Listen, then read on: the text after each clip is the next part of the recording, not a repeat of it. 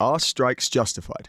If you live in the UK, you have definitely been affected by strike action since last summer, and many more strikes are still planned this year. Ambulance staff, teachers, railway staff, border force, airport staff, bus drivers, highway workers, even the post office. As the cost of living skyrockets, all of these groups have taken to striking to get their point across and improve their lot. But should they?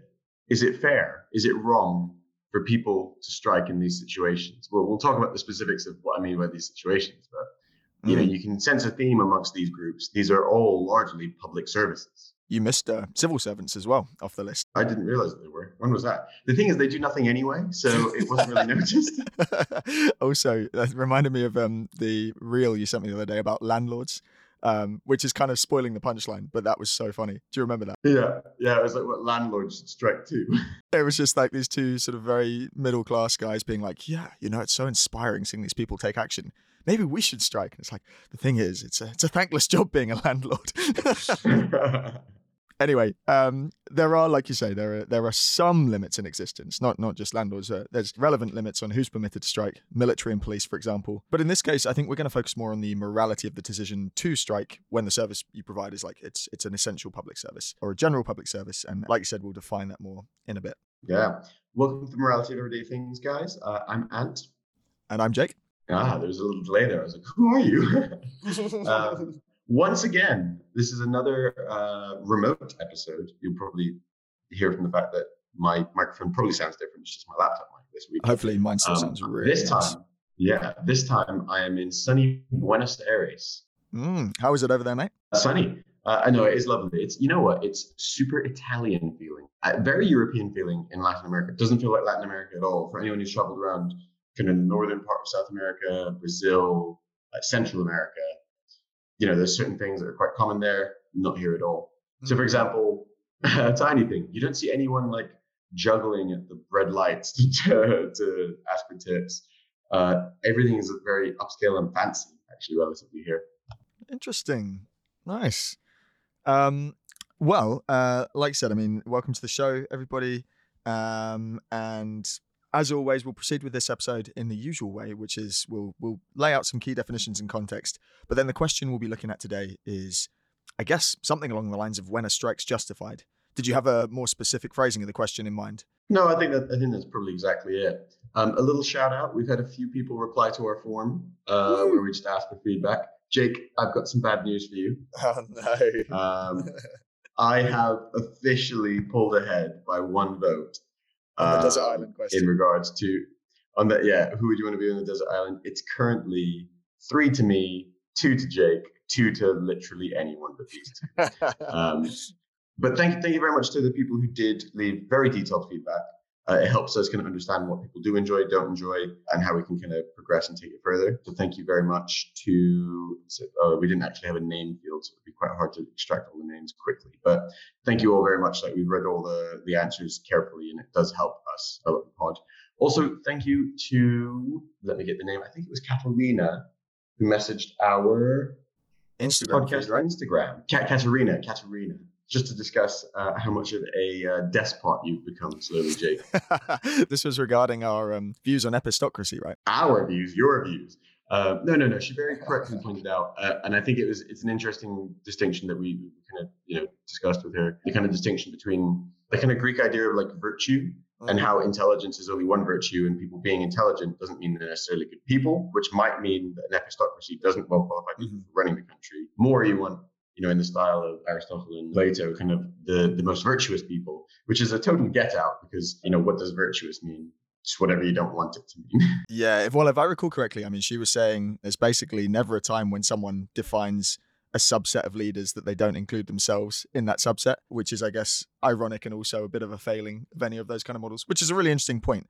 I would say, and I think I caveated this quite carefully in the episode, but I would say in defense of my point, my view is not that you want like an elite ruling class. My view is that you want systems in place to ensure, really my concern is with things like the Brexit vote, that you actually want people to be like factually informed. I think I was very careful in the way I phrased this in the episode, but you're not looking to do these tests to be exclusionary. You're looking to have tests to like get people bought in and kind of qualify people in the sense of like we're all voting on an evenly informed level. So if people know things, for example, like how much the NHS costs, you'd never have got away with that bus slogan that said that the EU was stealing £350 million that we could have been allocating to the NHS. Stuff like that is actually, that's more my angle. But no, it's a very fair point. I think we might not have made that clear. So Yeah.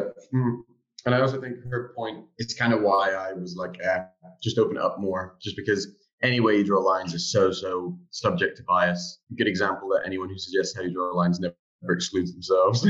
Yeah, and the age limit thing is another one, right? We said on the episode that age limits were... I wouldn't mind if we set the demos to be really small, I guess. Like, what if we set it to like 5,000 people? No, it's going to be too aristocratic then. So never mind. Aristocratic in a bad way. It's too biased to get to those. Anyway, let's continue with today's episode. Yeah, let's get back onto strikes. So, a few things we need to discuss. One, what is or isn't a strike? What's a public service? And some of the moral perspectives on why strikes may be wrong or justified. So let's set the scene initially. And perhaps we're stating the obvious here. Things have changed quite a lot, even in the last few years. We've had COVID and everything that's followed. So inflation is now at a 50-year high. In the UK, it's around 10%, although hopefully it's about to come down. Obviously, inflation is how much prices for everything is going up, which then affects the real value of things. And can we explain the real value of things? I'm sure all our listeners know, but just for absolute clarity. So yeah, just like we said, super quickly, inflation is the rate at which prices are going up. And then the real value of things is basically, to give a little example, right? If we're talking about real wages, right? You'll often hear this term real wages. It's got to be real. If my wage goes up 5%, but inflation is 10%, then actually the cost of everything around me is going up faster than my wage is going up. That means that my real wage growth has actually been negative, right? So like, let's say the basket, for the sake of simplicity, I get £10. Normally I spend the £10 on bread, milk, whatever else. I'm a prisoner from the 1800s. Or an orphan in Dickensian times. Exactly, Dickensian or orphan. If everything goes up 10% in cost and my wage only goes up 5%, clearly in that small example, so the cost for everything goes up to £11, but I only go from 10 to 10.5, despite the fact my wage has gone up. In real terms, I'm worse off, right? I have to give up something for my basket. I think that's clear, but why is that happening now then? What's driving inflation at the moment? Okay, well, just super quickly. So part of the reason that this is super relevant now is because this is exactly what's happened to a lot of people. So for example, you can give some specific numbers, but like, for example, nurses, many rail staff, yes, they've received, for many years, they haven't received pay rises, or they've received sub-inflation pay rises. And then this year, inflation being so high, with the suggested pay rises they have, they stand to effectively lose a lot of salary. So despite the fact that generally we assume Western economies should get better every year, their life is actually getting worse. This is it, right? This is a key point, because you could get paid more nominal terms, so you'll actually be taking home more money, but your standard of living is actually decreasing because everything is getting so much more expensive, which I think is, at least for all our UK listeners, it's a relatable fact of life at the moment, and I'm sure international listeners are seeing similar-ish things around the world. Yeah. So Jake, a little economics lesson. Do you want to explain what's driven inflation? In fact, what drives inflation more generally, and what's driven inflation specifically in modern times? Yeah, you'll recall from our lectures, there's a few different ways this can happen. The kind we're seeing at the moment is the kind you describe as overheating. So this is when the money supply or velocity of money in the economy, like basically how fast is money moving around, that's going up. So that could actually mean wages are rising, and we're seeing that, like people are getting some pay rises, wages rising faster than productivity in this case. So when everyone gets higher wages, more money is chasing the same stuff.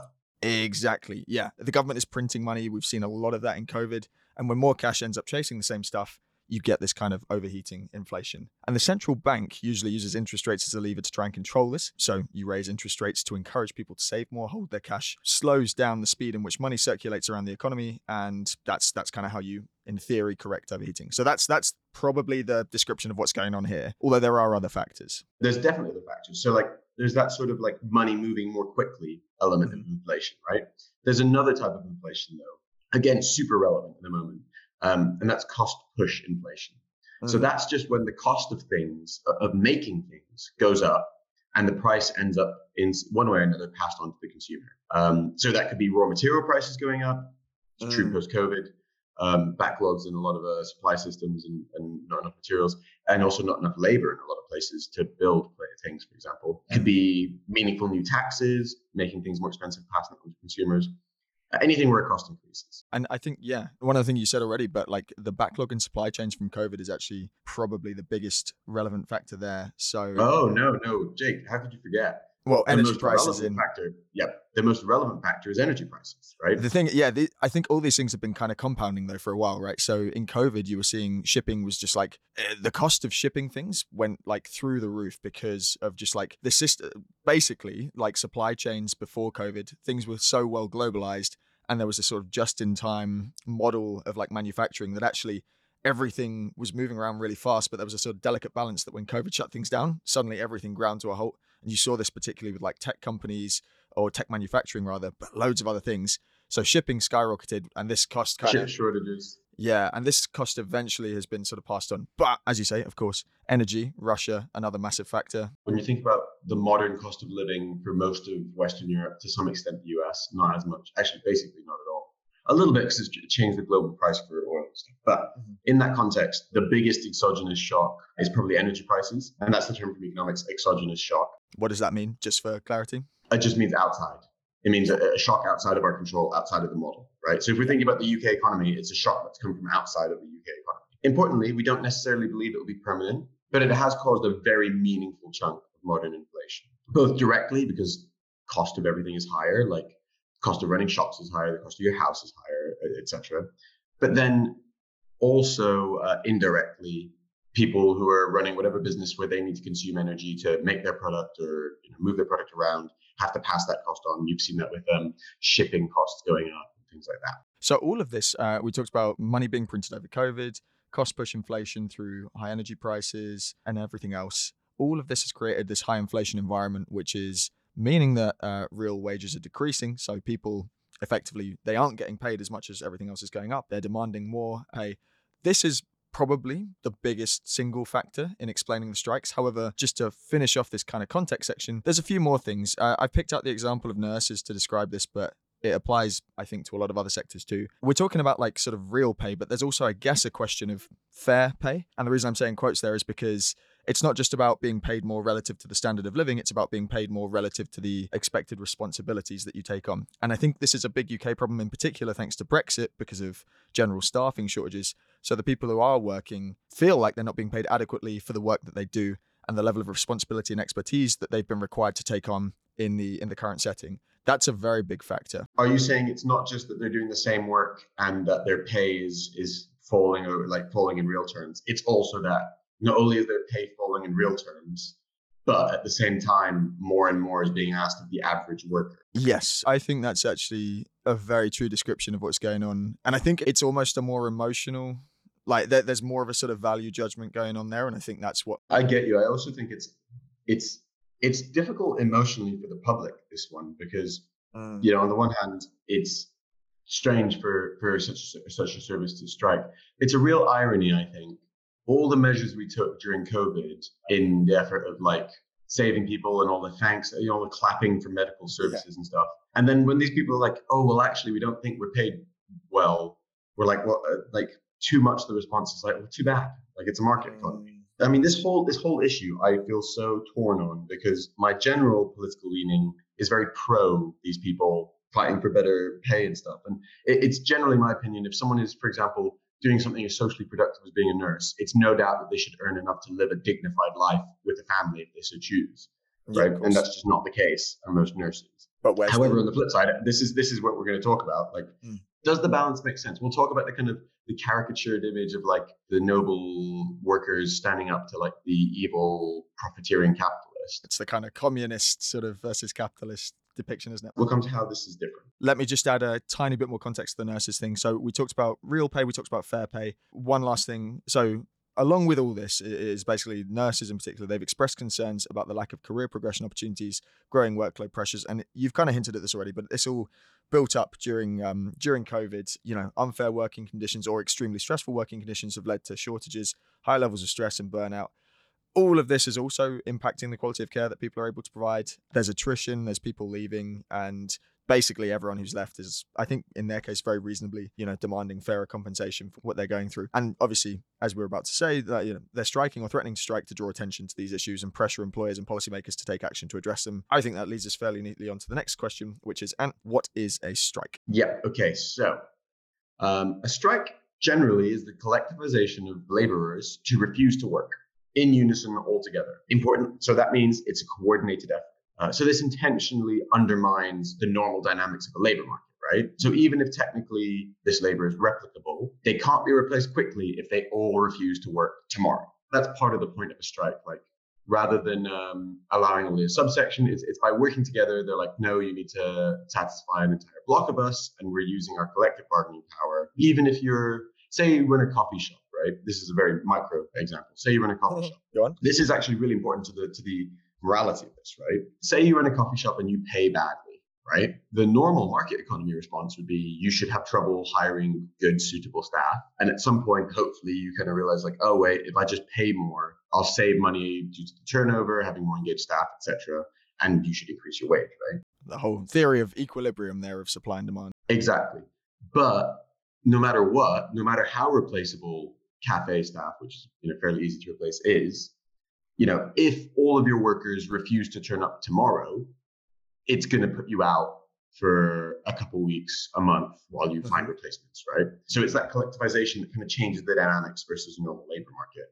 And then also, it's very different for something like nursing as well, because nursing isn't quite as liquid as, say, like a cafe shop. It's more skilled, is your point, right? It's a more skilled work. It's more skilled and people are more invested in that. So it's even harder. Like, it's not going to take you a couple of weeks or a month. It would take someone like the UK government months to work out, okay, how do we get nurses abroad, or years, how do we entice people to become nurses and train them? And then likewise for the nurses, it's not impossible and things would need to be really bad. But generally, a lot of them spend a lot of time skilling up and don't particularly want to retrain for another career. Right. So it's not as liquid, there's higher friction, which is part of the reason they end up using this dynamic. And it's not quite a liquid one. Tell us about unions, because that's where these guys become relevant. What are unions and how do they work? Yeah. So unions, I believe they kind of came about from this happening a bit more organically. Say workers in a factory would start to talk amongst themselves and say, hey, we should organize to do this. The union is basically an independent body who coordinates this. It's a focused labor organization, which you normally have to pay membership to, and then they negotiate on your behalf. So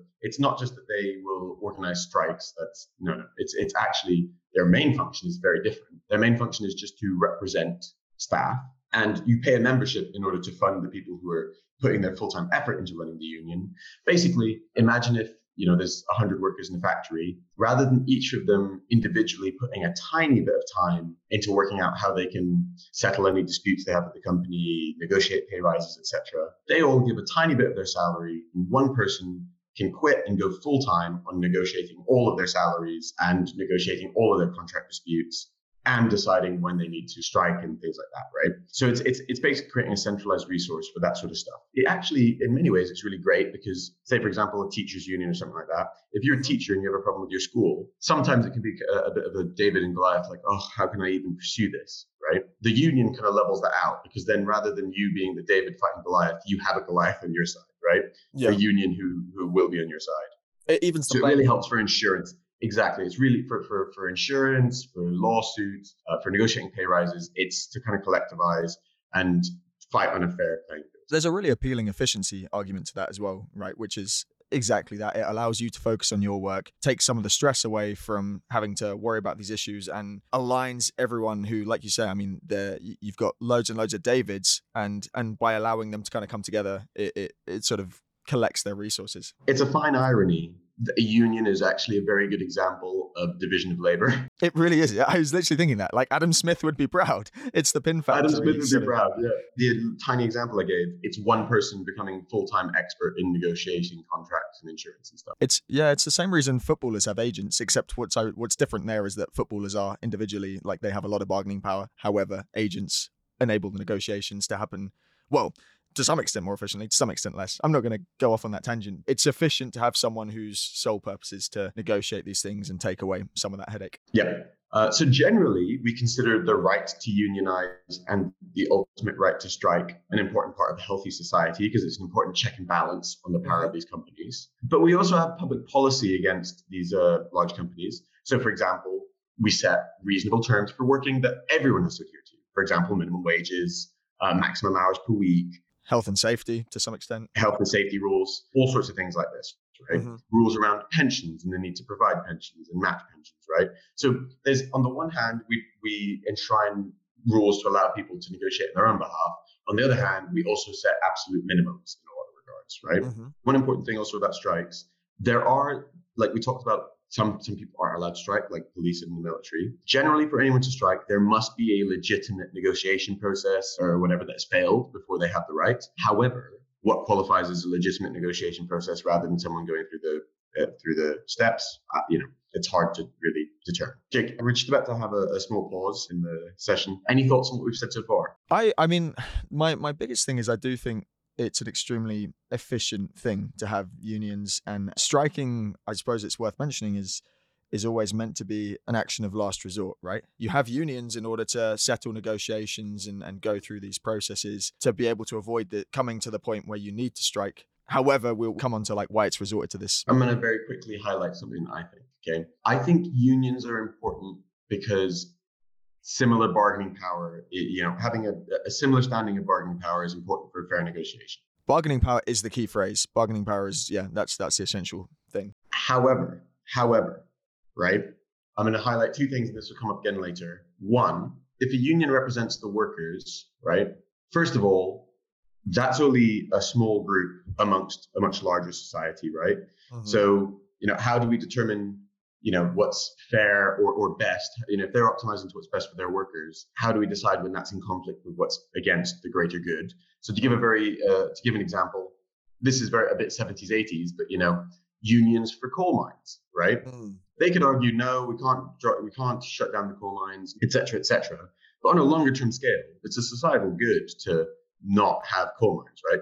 Aside from the fact that they're terrible places to work, they're terrible for the environment, we now realize. And ultimately, like a transition away from that industry was needed. I'm not saying that Thatcher was right to take the actions that caused the strikes. Like, there probably should have been a more gentle transition period. But like my point there is that if you ask a coal miner, they're never going to say, "Oh, we need to shut down the coal mines." I see your So point. their view is a little bit myopic there. And then the other one, and anyone who lives in the UK or in London specifically might actually relate to this one. What happens when the union has too much bargaining power? And you're talking about train drivers and tube drivers and stuff, right? Tube drivers, right? Yep. So for those who don't know, the people who run the tube in the UK, they earn a very high salary for people who are relatively low skilled, right? So something like $75,000 a year, 50, 60,000 pounds a year. Last I heard a few years ago, so it's probably gone up. And they make it incredibly hard to apply for the job, right? You have to have worked at TfL for however many years. It's all a very convoluted process.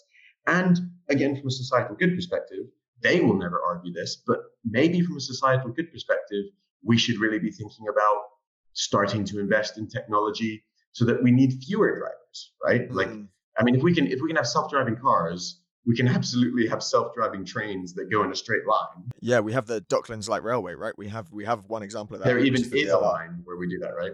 And so sometimes my point there is that sometimes too much bargaining power can actually can first of all lead to unfair outcomes on the other side. We're just so accustomed to being the other way that we don't presume that to be the case, right? Which is true. Like the majority of work issues are the other way around. And yeah, sometimes we end up more bent towards what makes sense for that specific small group than necessarily makes sense for that, even for that group in the mid to long term. Because hey, in the mid to long term, rather than using union power to fight the modernization of that technology, maybe we should be thinking about negotiating for them to like be supported into transitioning into other skills, right? Yeah, I see where you're coming from, and I do largely agree, because I think this is a case of myopic is the key word that you use there, and I think it's a case of when negotiations kind of get stuck on this kind of position, what you describe as positional bargaining. So you're coming from the point of view of we want A, you set yourself up against, in opposition to the government or whoever you're bargaining against, saying we want B. There's a really good book that we read, and I think you listened to last year, which is Getting to Yes by Roger Fisher, recommended to us by Ted. Shout out to Ted. I don't know if Ted listens to this. Ted Stimson. Yeah, good guy. Anyway, love this book. It was genuinely one of the more interesting business reads I've ever come across. And this whole thing there was like, you want to step out of this paradigm of positional bargaining, which allows you to think a little bit more creatively about solutions. What you've described is a really interesting example, because let's go back to the coal mines. That's quite a straightforward one. It's socially beneficial to eventually phase out the coal mines. I imagine at the time, so this is 1977, they announced they were going to close like 25 mines, and then kicked off like weeks of strikes, and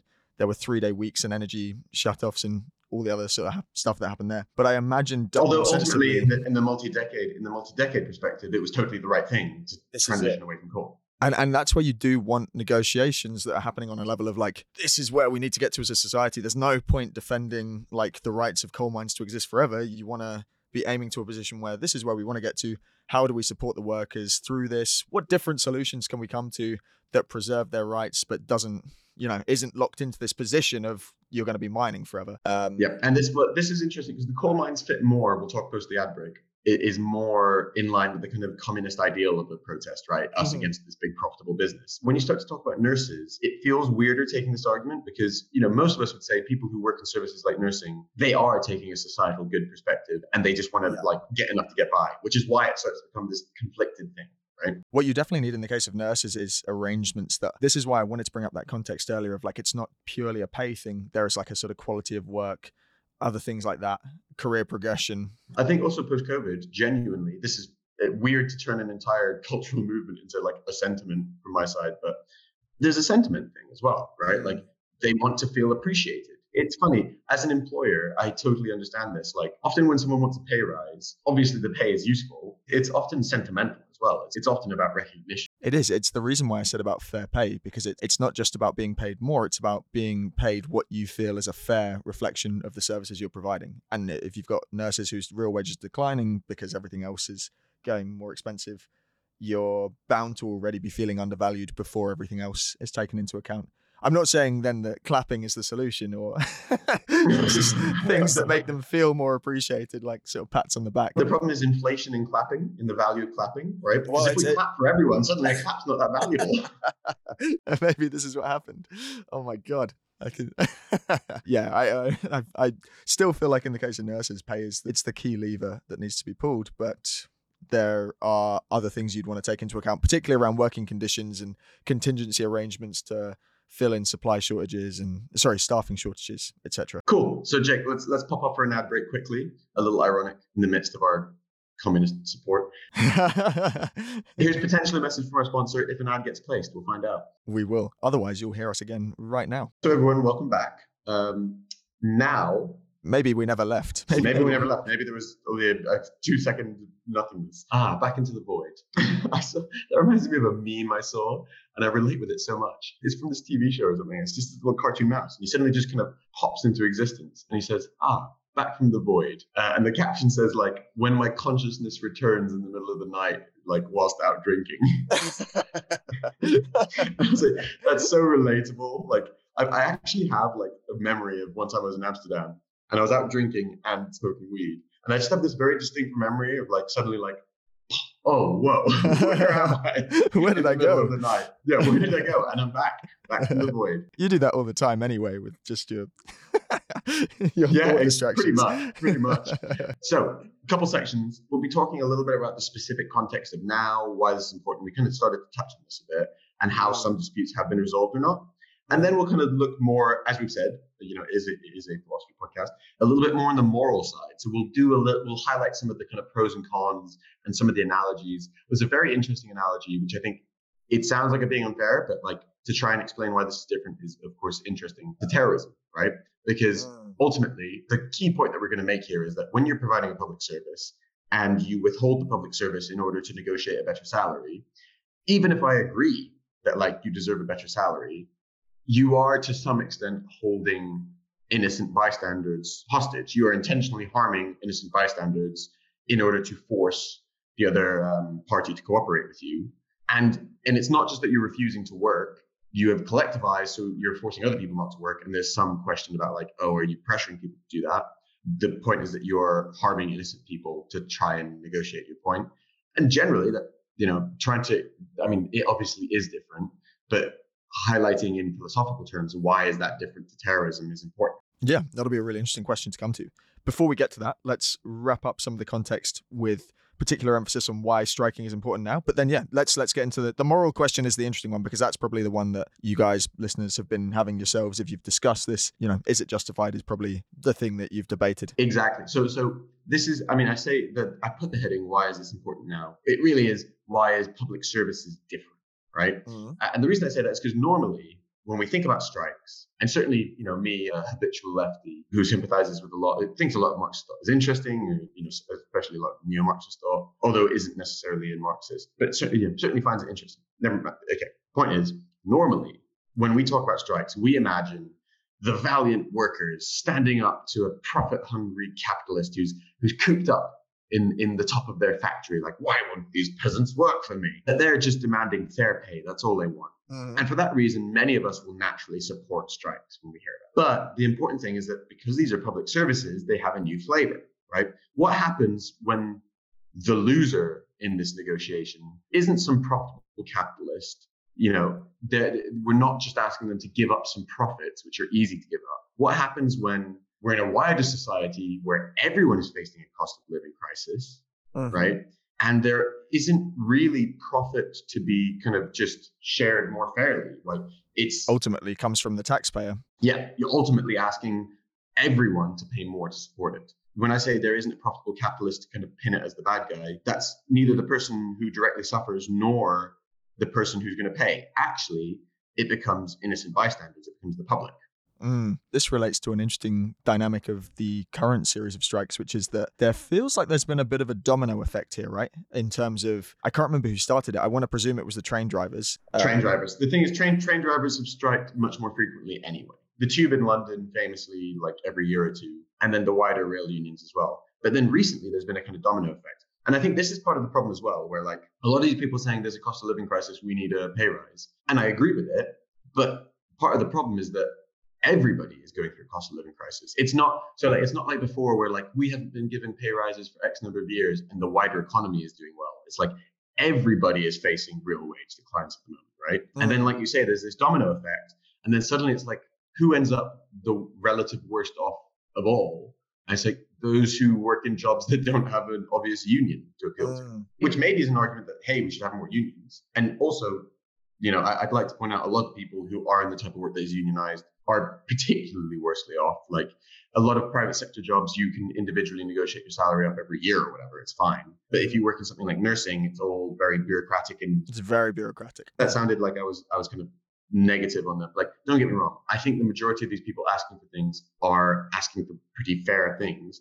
I think that, for example, nurses and teachers should be paid well enough to incentivize them to do their work and actually for more people to aspire to have those jobs. Specifically in this case, I think a lot of what's brought it to the point that we're striking is that people are asking for an above inflation pay rise. And that's to reflect the fact they haven't had one for such a long time. So they're basically arguing we've been basically losing money over time. If you were plotting it on a graph and this was like your real wage and the sort of inflation was a flat line, they've been underneath it. Their real wage has been declining. So now they're saying we want to be compensated by an above inflation pay rise. And that's what sort of led things to stall, because the government is saying, where is that money going to come from? I have a wider economic point on this, right? Mm-hmm. So I think a lot of these issues really at their heart have been bubbling for decades, because the truth is that for the average person, real wages have been flat since about the 80s or something like that. Really? That might need fact checking, but fair.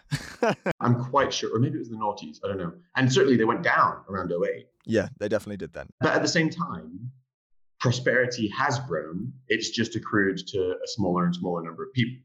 It's the exacerbation of inequality, yeah. This is it. So when you think about it in that way, there is this kind of dynamic of like, hey, look, we're not asking for more out of nowhere.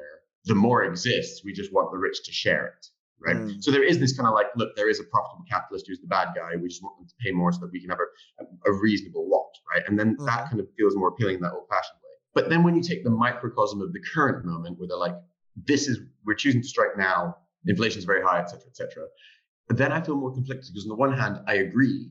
But on the other hand, you have chosen the one point where it's not like there is more productivity or prosperity for us to share. Like you've actually chosen the point where we're literally entering a recession. Things are actually getting worse. The total surplus is decreasing. However, it is that kind of like multi-decade back pay where it's like, yes, it's decreasing, but we know that the rich can afford it and we should be taxing more appropriately so that we can fund our public services better. But then the problem is one of the practical ones. Jake, we talked a bit about inflation. Do you want to relate how these negotiations relate to inflation? Do you mean anything different to what we've already said, where it's basically inflation is... I just mean the very specific thing that we mentioned. One of the drivers of inflation is pay rises. Oh, yeah. So then you kind of get the spiral effect. When you argue, particularly in a high inflation environment, we need pay rises, it actually can exacerbate that issue. This is definitely a case, though, of what might be sort of good for stabilizing the economy is not good for the union.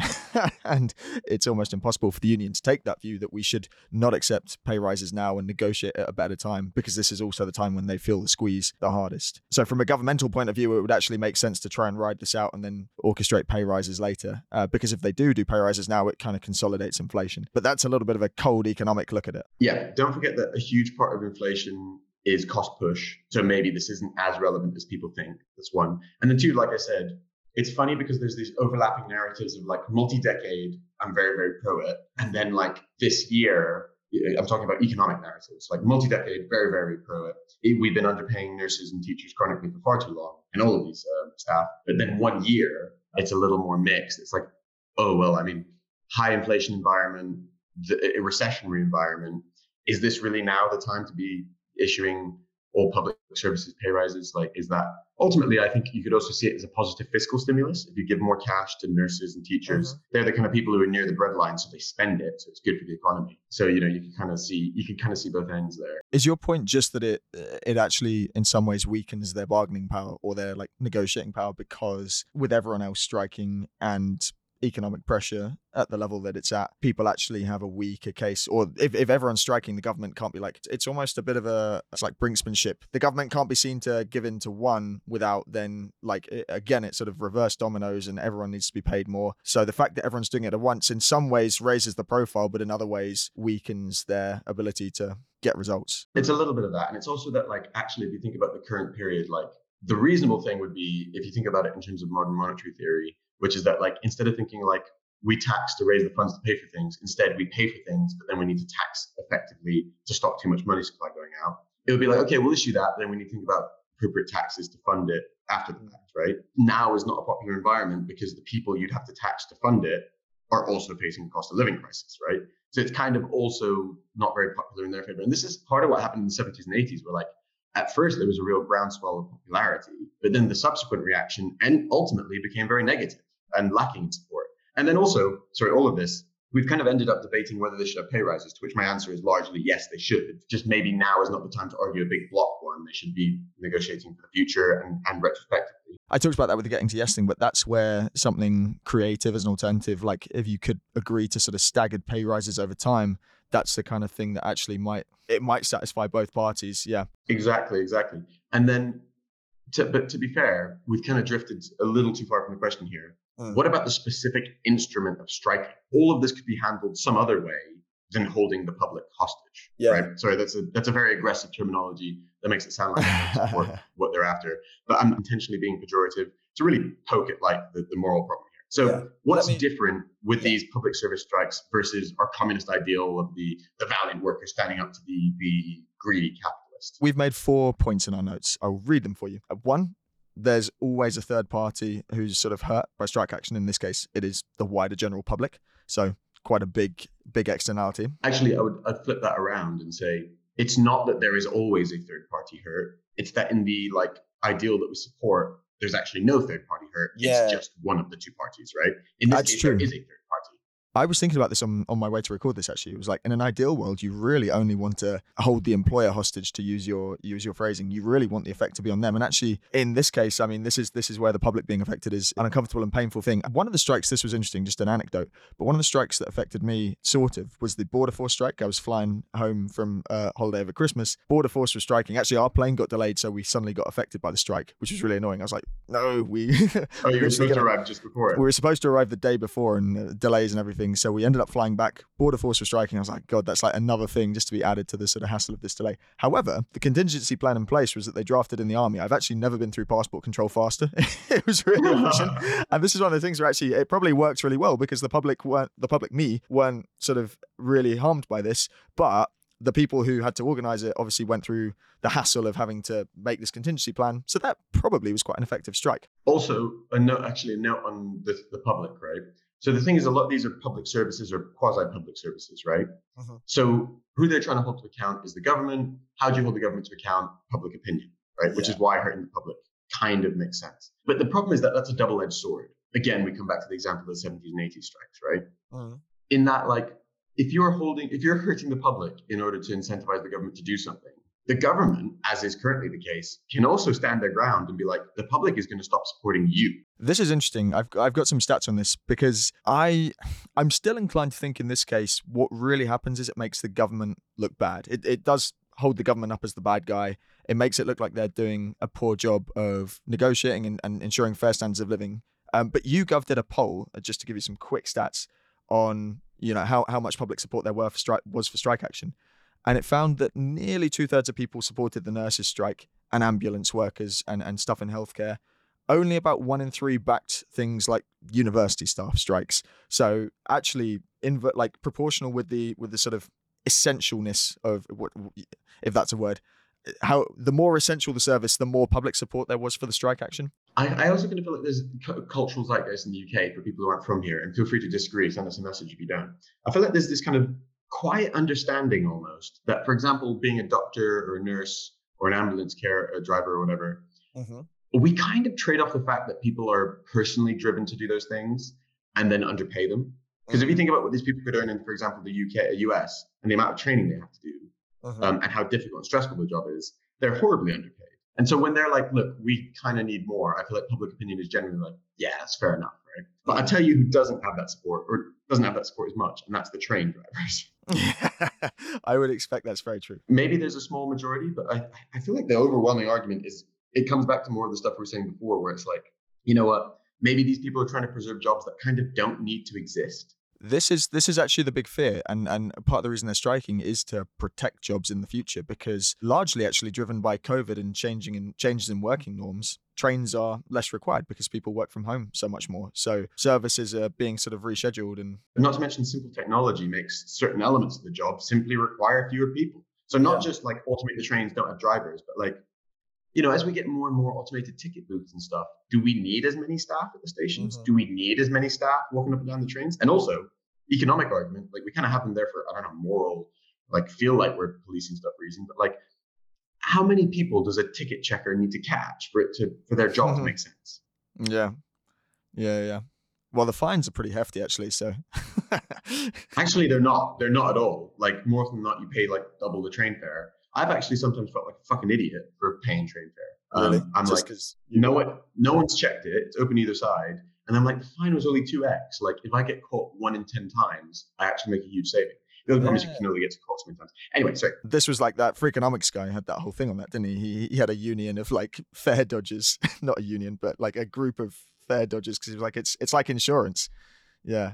Yes, yeah, it's actually that's a thing. So there's a union of people who like refuse to pay for public transport, and they collectivize, and they all pay in whatever £10 a month, and then whenever any of them gets caught, they pay it off. Which is and it's a civil movement against paying for transport. Anyway, sorry. Yeah, we've gone off on a big tangent. Difference versus our communist ideal. Who's being hurt? The public.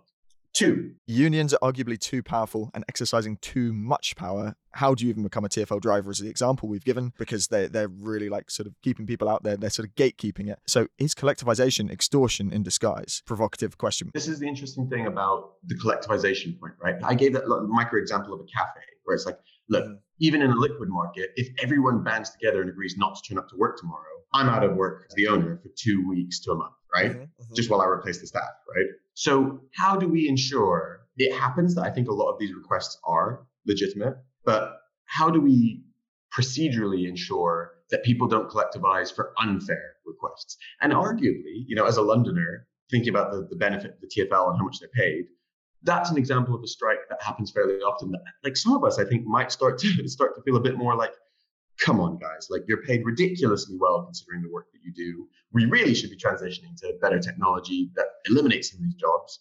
Like we're keeping zombie jobs alive because of the union power. And that's another one, for example, just unions, preserving jobs. And it's like, well, in the midterm, you're preserving zombie jobs. That's not a good thing. This links directly to point 3, which is, are we ignoring necessary societal change? And then the example there is the miners in the 70s and 80s. Like specific procedure how it happened, probably bad. But on a multi-decade perspective, the transition away from coal, necessary and good.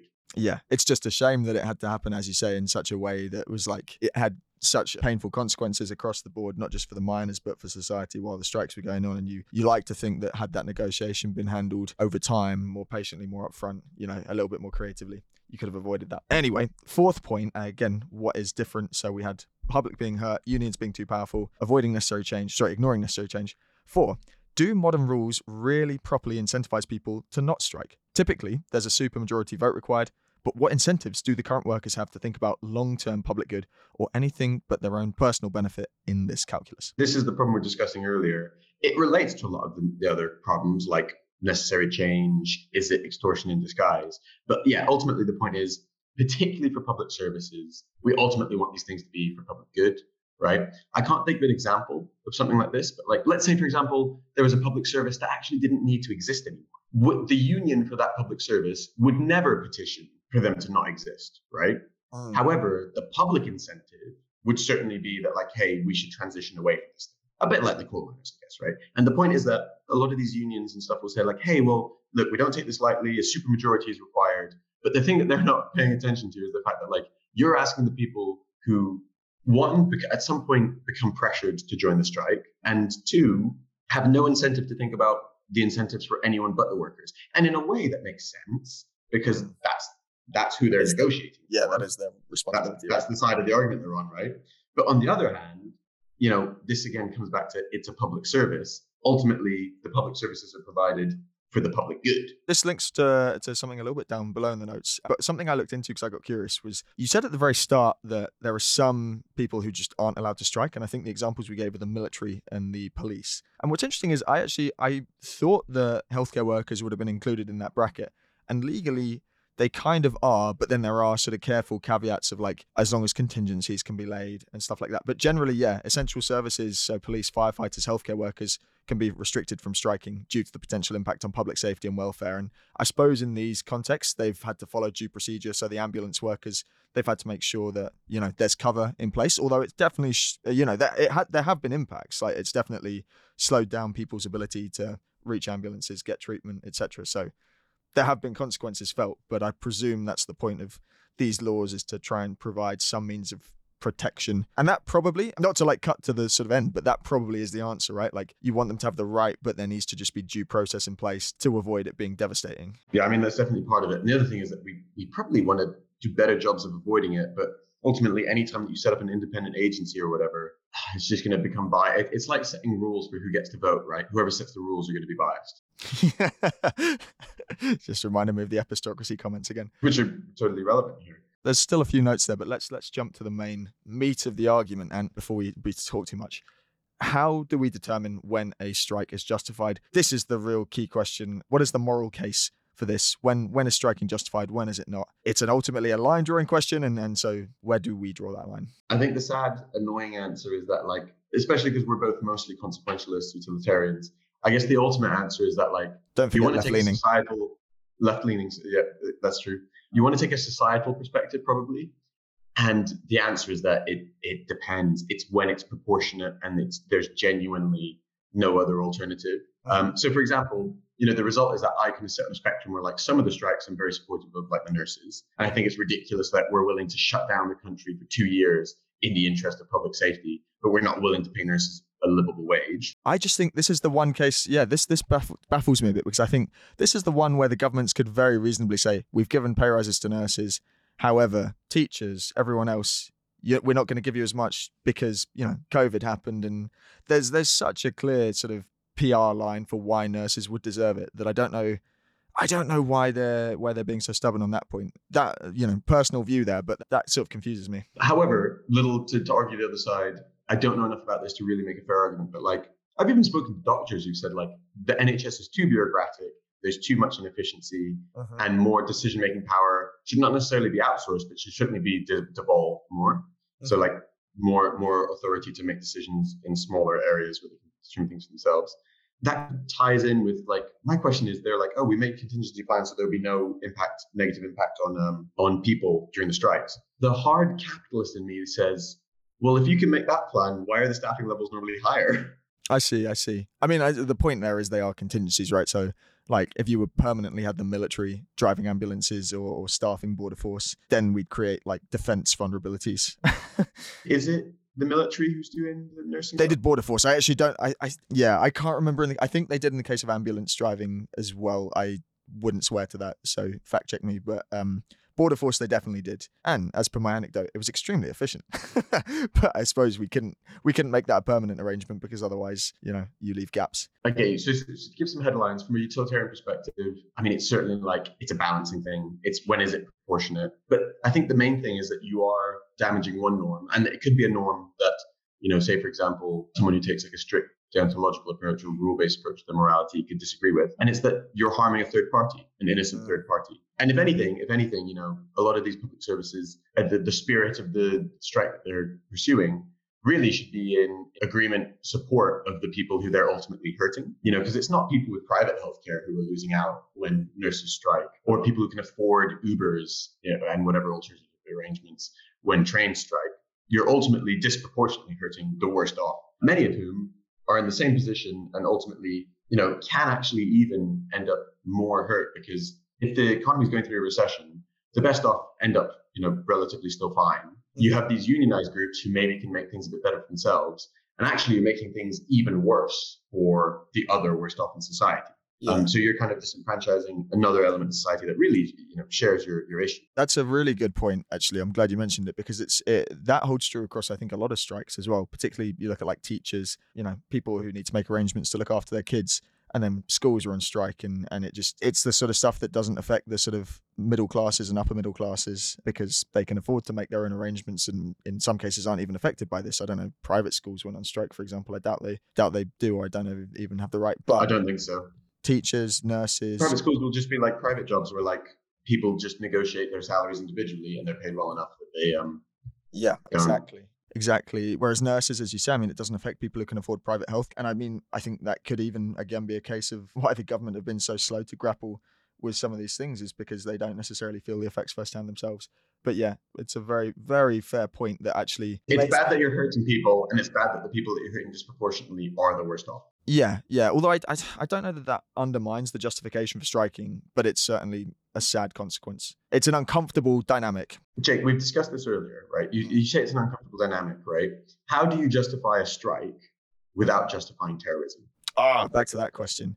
Yeah, Right. and so I guess the argument is that like it's proportionate, but like how do you decide if it's proportionate? Because I mean, with a terrorist you could say is never right, right? Yeah. You could say it's never right to hold a third party hostage to get what you want. How do we distinguish a strike in that case? Maybe it's because it's more to do with withdrawing labor than directly harming someone. In general, right, the way to answer these kind of argument by analogy issues is to look at the assumptions made on both sides. And that's how you draw the distinctions, is because when you phrase it like that, you can see the similarities. You're affecting a third party in order to further your own aims. If you phrase it literally like that, it sounds identical. It's where you introduce the details and disentangle them that I think the analogy falls apart a bit. So for one, you're withholding labor or essential services.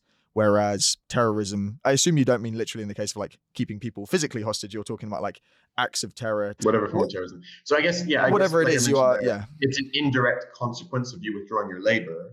You're not just directly harming people. It's very different to say, I'm not going to come to work, which in the private market is a totally appropriate thing to do, versus to say, I have a gun to someone's head, right? Even if the outcome is the same, this person is going to die unless you pay me fairly. There's still a big moral distance between like direct and indirect, because ultimately, you could kind of think of like saving that person's life in the case of a public service is the government's job, and contracting appropriately to get people to fulfill that service is, failing to do that is a failure of the government, not of the person, not volunteering to do it for free.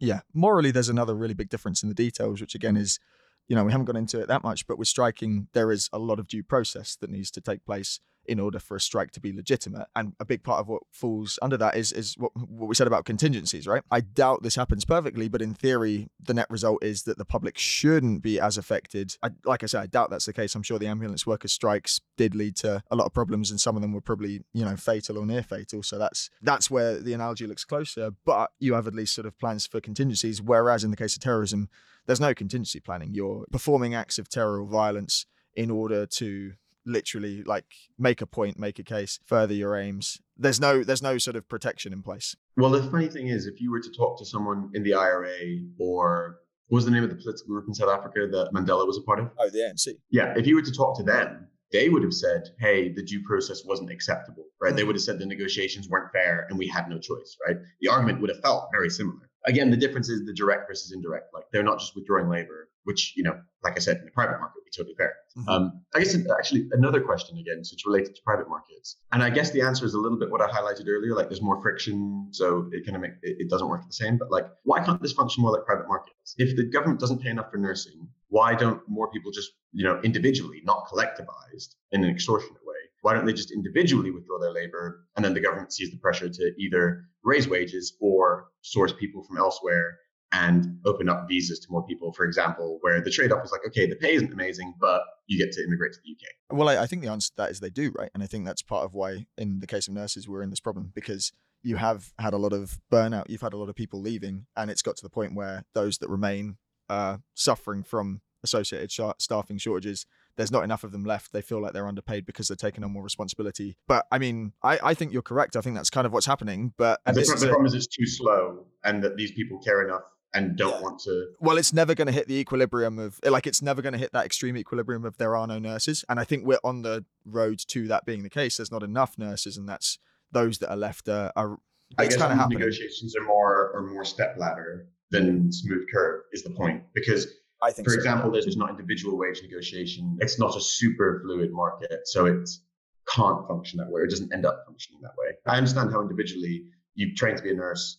You're from the UK. It makes more sense individually to organize a strike than to just retrain as something else. The private market equilibrium thing would be like, well, if it's so bad being a nurse, quit and do something else. But I mean, hopefully and luckily there's enough so morally upstanding people that they don't want to. And then the problem is that, like I said earlier, like bringing people from elsewhere, training people takes a long time. So and then I think the problem as well is that a lot of people who fill these public services, like I said, part of it isn't the money. Part of it is feeling an obligation to help. I think in almost all of these cases, but we've focused particularly on the nurses, so I'm going to keep referring to that. I think striking is totally justified. I'm actually quite pro it. I feel like I've actually become more pro it in the course of this conversation, although I was already very pro it anyway. It concerned me, and I mean, obviously, we talked about the sort of tensions there. The thing that always concerned me was it's an essential service. You're affecting the public, particularly the worst off members of the public. Does that in any way undermine the justification of your cause? However, I hope there's enough due process in place. There's contingencies, there's all sorts of acts. I mean, I made in the notes the Trade Union and Labour Relations Act of 1992.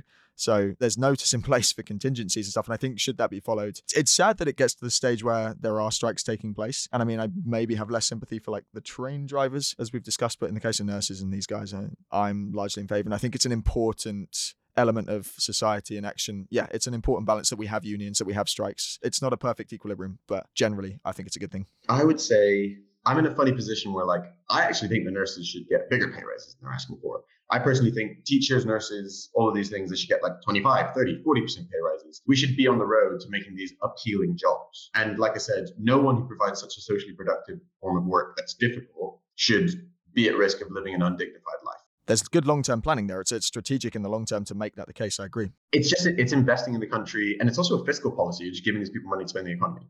Ironically, despite holding that view, I'm a little softer on it in that I support many of them. So I ultimately support given the context of what exists. I know nurses and teachers a little less, but nurses especially, yes. But I think that we should just have more social or democratic infrastructure to avoid it ever reaching that point, right? Mm-hmm. And ultimately, I am a little uncomfortable with yes, it's not the same as terrorism because there's a difference between me withdrawing my labor and me actively putting a gun to someone's head. But when the outcome is the same, I'm not saying it's equivalent, but it's hard to argue that you're not kind of being unfair. And I get that ultimately reflects on the employer, especially when I agree that their circumstances are unfair. It's hard to morally get your head around. I would prefer that they just didn't happen, even though I ultimately agree with what they're striking for. Time's running out. 5, 4. Four, Much three. love, guys. Thank you, guys. We'll see you on the next episode.